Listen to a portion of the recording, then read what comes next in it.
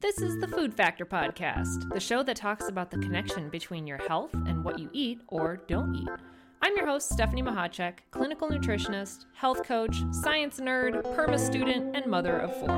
I love dogs, babies, and most of all, talking about all things health, wellness, and the weirdness of the human body. Thank you for being here. Hello, welcome back to another episode of the Food Factor Podcast. I am your host, Stephanie Mahacek, and I am super excited to talk today about a topic that you may or may not have ever heard of. This topic is called Non-Celiac Gluten Sensitivity. Now, it sounds really in-depth and kind of scary, but I promise it's not. I'm going to break down how it is related to gluten and wheat allergy, and I'm also going to talk a little bit about symptoms related to all of these, as well as some guidance on how in the world to manage it if you think you have it, how it's diagnosed, all of those fun things. We're going to get into all of that. But the reason I'm bringing this topic up is, one, it's a topic that not a lot of people have really known about. It's not as commonly known as, say, celiac disease or other gut issues. But it's one that keeps coming to me in my private practice, and I figure I need to talk to more people about this because it may be impacting you and you might not even connect the dots that it's causing you issues. So, gluten, I want to talk about gluten for a second. Gluten is a protein found in wheat products. You've probably heard of gluten at this point. It's sticky. It helps bind elements of a recipe together in the case of, like bread or pastas. It's also added to non-bread items, so things like sauces or marinades, as a way to thicken them or bind them together. Now, gluten over the years has become very, very popular, and gluten-related disorders are also becoming more common knowledge, but maybe you haven't heard of them, or maybe you're getting them kind of confused or kind of lumped all together. So let's break this down. Celiac disease is probably one of the most commonly known conditions in relation to gluten, but it can also be super misunderstood. Celiac disease is a genetic autoimmune condition, and the person must inherit the genes for it. The genes must then be turned on or triggered or activated, and in combination with that, the person must also be eating gluten, which is not hard to do. But different triggers, such as stress or trauma or infection, can cause the genes to be expressed or turned on. But also, other environmental factors like exposure to chemicals or pesticides can do this as well. Sidebar, nutrigenomics and nutrigenetics, how nutrients interact with our genes, is a huge topic right now, and one that I'm personally diving into even deeper in my doctoral program. It is totally the next wave of nutrition. It is totally the next wave of healthcare. It is fascinating, but we are in the super, super infancy stage of it, and a lot of research is kind of coming out, and further research is definitely needed before we dive further into it. But essentially, that's what that is. If you've heard of those topics before, those words before, it's essentially how your environment is activating certain genes within us. Anyways, total sidebar. I actually recently read a statistic that around 33% of the population has the genetic predisposition for celiac disease, but only 1% actually develop it. Now, 1% of the general population is still a lot of people, if you think about it. It's hundreds of thousands of people with celiac disease. But 33% of us are walking around with the predisposition for it. So at any point we could develop it. Again, what determines if you will develop it or not can be in your environment. Are you under a ton of stress? Are you exposed to a lot of chemicals? Are you not eating certain foods? Certain things can express those genes and cause that symptom or that disease to develop. What happens is when the genes are activated by a trigger, gluten is also consumed, the immune system is released in response to it. This causes inflammation in the gut lining, specifically the villi, or those little tiny protuberance that kind of stick out in the lining of the intestine, which then causes them to shrink down and be destroyed. This is essentially why this is an autoimmune condition. The immune system destroys its own body in response to a trigger, versus an immune response, which would simply just destroy the pathogen itself, not the surrounding tissue. The villi in the gut is where nutrients are absorbed. So when there is a destruction or a flattening of this particular part of the gut, nutrients don't get absorbed and you get malabsorption, which can lead, of course, to a number of symptoms and diseases. Some symptoms of celiac disease are the obvious, like you'll get gas, bloating, diarrhea, but also it can be things like anemia and behavior change issues. Again, gut and behavior are connected. Infertility, skin rashes or eczema, poor growth in kids, and hundreds of other symptoms. Also, it's actually common for this particular autoimmune condition to exist in relation to other autoimmune conditions, meaning if somebody has the autoimmune condition Hashimoto's disease or Hashimoto's thyroiditis, it's often seen that they will also have celiac disease as well. There's also wheat allergy. So stepping away from celiac disease and into wheat allergy. They're not the same. They often get thought of as the same, but they're not the same. The difference is a person who is allergic to wheat, that means when they consume it, their body produces antibodies to any of the hundreds of proteins found in wheat, not just gluten, any of them. The reaction typically can occur within minutes, sometimes hours, after eating a wheat-containing food. It's an immune system response to that particular protein. Celiac disease is an autoimmune response, meaning the immune system is attacking its own body or organs. Symptoms of a wheat allergy can be seen, again, within minutes to hours and can be things like abdominal pain, nausea, itching, swelling of the mouth or the tongue or the lips, and of course, the super extreme reaction that everyone is so scared of, the anaphylactic reaction. A person with an allergy to wheat can actually tolerate gluten from non-wheat sources, which I find super interesting, but also kind of like playing Russian roulette. I don't think it's worth it, but to each their own. So non-wheat sources of gluten would be things like sauces or marinades, but honestly, if you have a mild reaction, you don't know what protein out of the hundreds of proteins that you may be allergic to. I mean, unless you do a super sensitive test. So it's probably best to just avoid gluten at that point anyways, just in case. Just my opinion though. But interestingly enough, a person with an allergy, or specifically kids with a wheat allergy, may actually outgrow it, similar to other mild allergies. But of course, it's not a guarantee.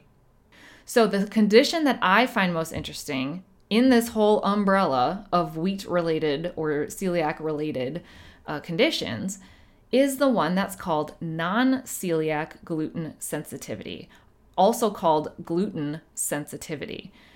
This condition is not an IgE immune reaction like what is found in wheat allergy. For those who aren't familiar with the allergic world, IgE is an immune response. It's a heightened immune response where you will get things like anaphylaxis. So non-celiac gluten sensitivity is also not an autoimmune condition like celiac disease, but is more of an acute immune response to the gluten protein. As of now, there are not many tests to confirm, and usually non-celiac gluten sensitivity is brought up when both celiac disease and wheat allergy have been ruled out. These are the people who they continuously test negative for celiac disease, but they still have the symptoms. So symptoms like bloating, abdominal pain after they eat wheat-related products. They also may get headaches, things like that. I have seen a lot of clients who have this type of presentation, and each one is a little bit different. There are multiple, probably hundreds of different reactions that somebody could have to a wheat-containing product or a gluten-containing product, and they don't always, express themselves in the same way, as you can imagine. The big question may be, why is this all of a sudden seemingly becoming a problem? I have asked this question many times. Also, do we all need to just be eating gluten-free? Will that just kind of cover all the bases? Now, I've done a fair amount of research in this area, and like anything, researchers and professionals in this space fall on a spectrum. Some people feel that nobody should eat gluten ever, and some people think it's totally fine to consume. Big spectrum. I personally fall in the middle. I think there are definitely some people who do better without it, and others can find it to be an actually supportive part of their diet. Keep in mind, when the diet industry got a hold of this topic, the gluten-free topic, they turned it into a $6.3 billion with a B dollar industry, with projections to grow into the $11.8 billion range by 2030. Keep that in mind. Remember, there's an estimated just 1% of the population with actual celiac disease, and actually around 1% of children have wheat allergy, in which cases around 2/3 of them outgrow it by the time they're 12.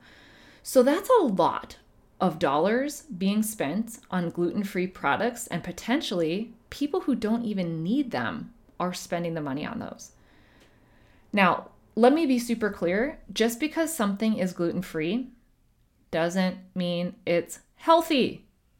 I'm going to repeat it. Just because it says gluten-free doesn't mean it's healthy. When you see certain products that say gluten-free, or my favorite when they say now gluten-free, there is a strong likelihood that they had to add a lot of other stuff in it to make it a similar tasting or looking product. Sometimes these are things like chemicals or flavorings or other binding ingredients and other things you may not want in your body or your body could respond to. Some people decided to go gluten-free thinking it would be a ticket for weight loss. That happened, about 5, 10, maybe 15 years ago when that whole fad came across. And like many things, some people saw results and promoted it as a way of eating for weight loss. But just like anything, we need to look at why. Ask why. Why did this happen? Why did this result in weight loss? Also ask what the weight loss was made up of in the first place, because it doesn't always translate into fat tissue loss. In the case of someone who is eating a lot of wheat products, and they were also maybe sensitive to the wheat or the gluten, this can show up on the scale in the way of water retention and also inflammation. Remember, if they're sensitive to something, their body has an immune response that causes inflammation. When you remove the trigger to the response, i.e. the gluten in this case or the wheat products, the inflammation can go down. And if there's enough of it, you could probably absolutely see that on the scale. It doesn't mean there was fat tissue lost, which is what everyone wants and what everyone assumes happen when they see the scale number go down. I will not get on my soapbox about the scale being a waste of time. I think that's pretty clear at this point, but I just wanted to present that scenario as a possibility. Another thing to consider is that maybe you aren't reacting to the gluten. Maybe it's what's sprayed on the wheat. It is not unheard of for people with a gluten sensitivity to be able to eat breads and pastas in Europe or overseas with no reaction. And then when they come back to the US, they flare up again. This is because of the pesticides and the fungicides that are actually being used on the crops. It can also be the crossbreeding of the different wheat products to make them more resilient to pests. I read a super fascinating paper that I will link below that talked about how the agricultural processes have changed in the past 10,000 years. Spoiler alert, as you can imagine, it's changed a lot.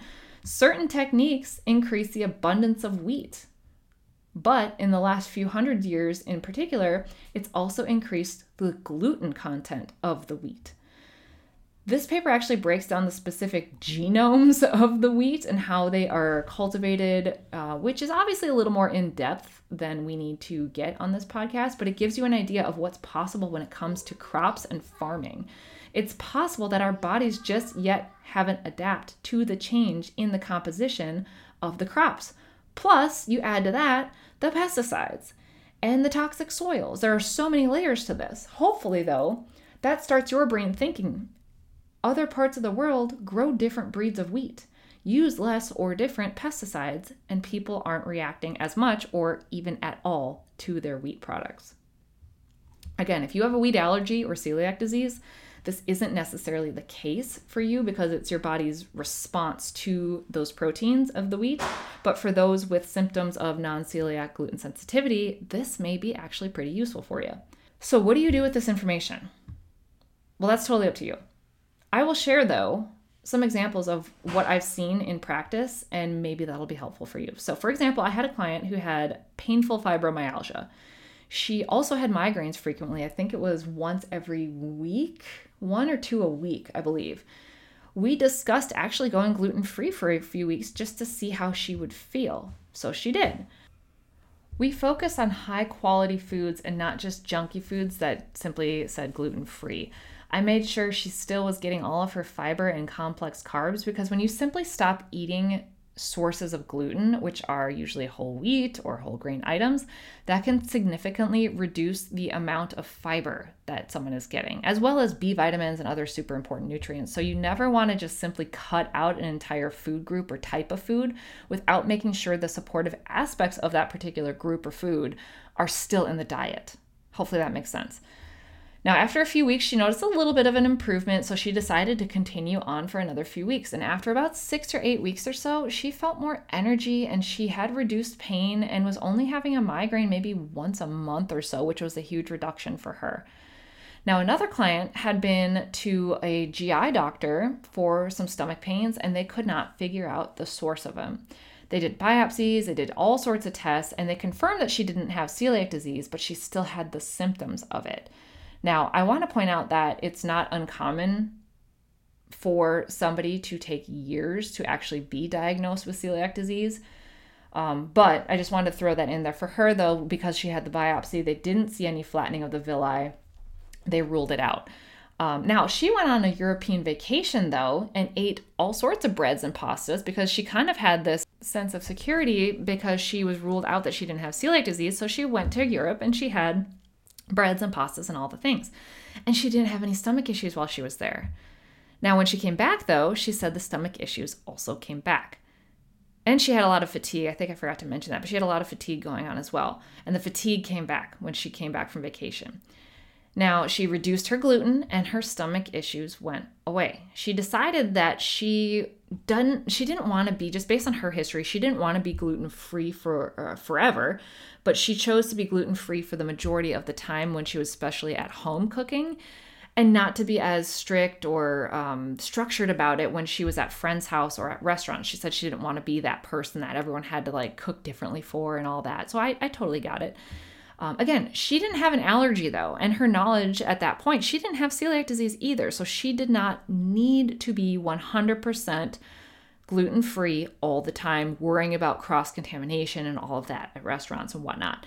So for her and for her lifestyle and what she specifically needed, she chose to reduce the gluten the majority of the time. And then if she happened to get something with gluten in it, she did still experience symptoms, but that was more her choice at that point, knowing that, okay, I really want this pasta.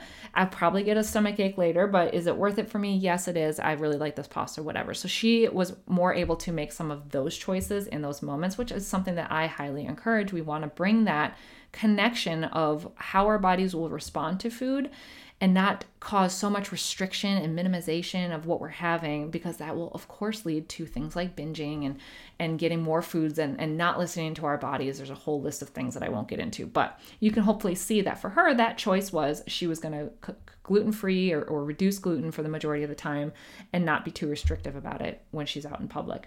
So those are just a few examples or a couple examples, but I wanted to show you that being gluten-free or the need for being gluten-free can present differently, and there are varying levels of response to it based on what you need. So there should not be, and there usually can't be, an umbrella approach when it comes to something like that. So if you're listening to this and now you're curious if gluten-free or being gluten minimum might help your symptoms, I have something that will help you.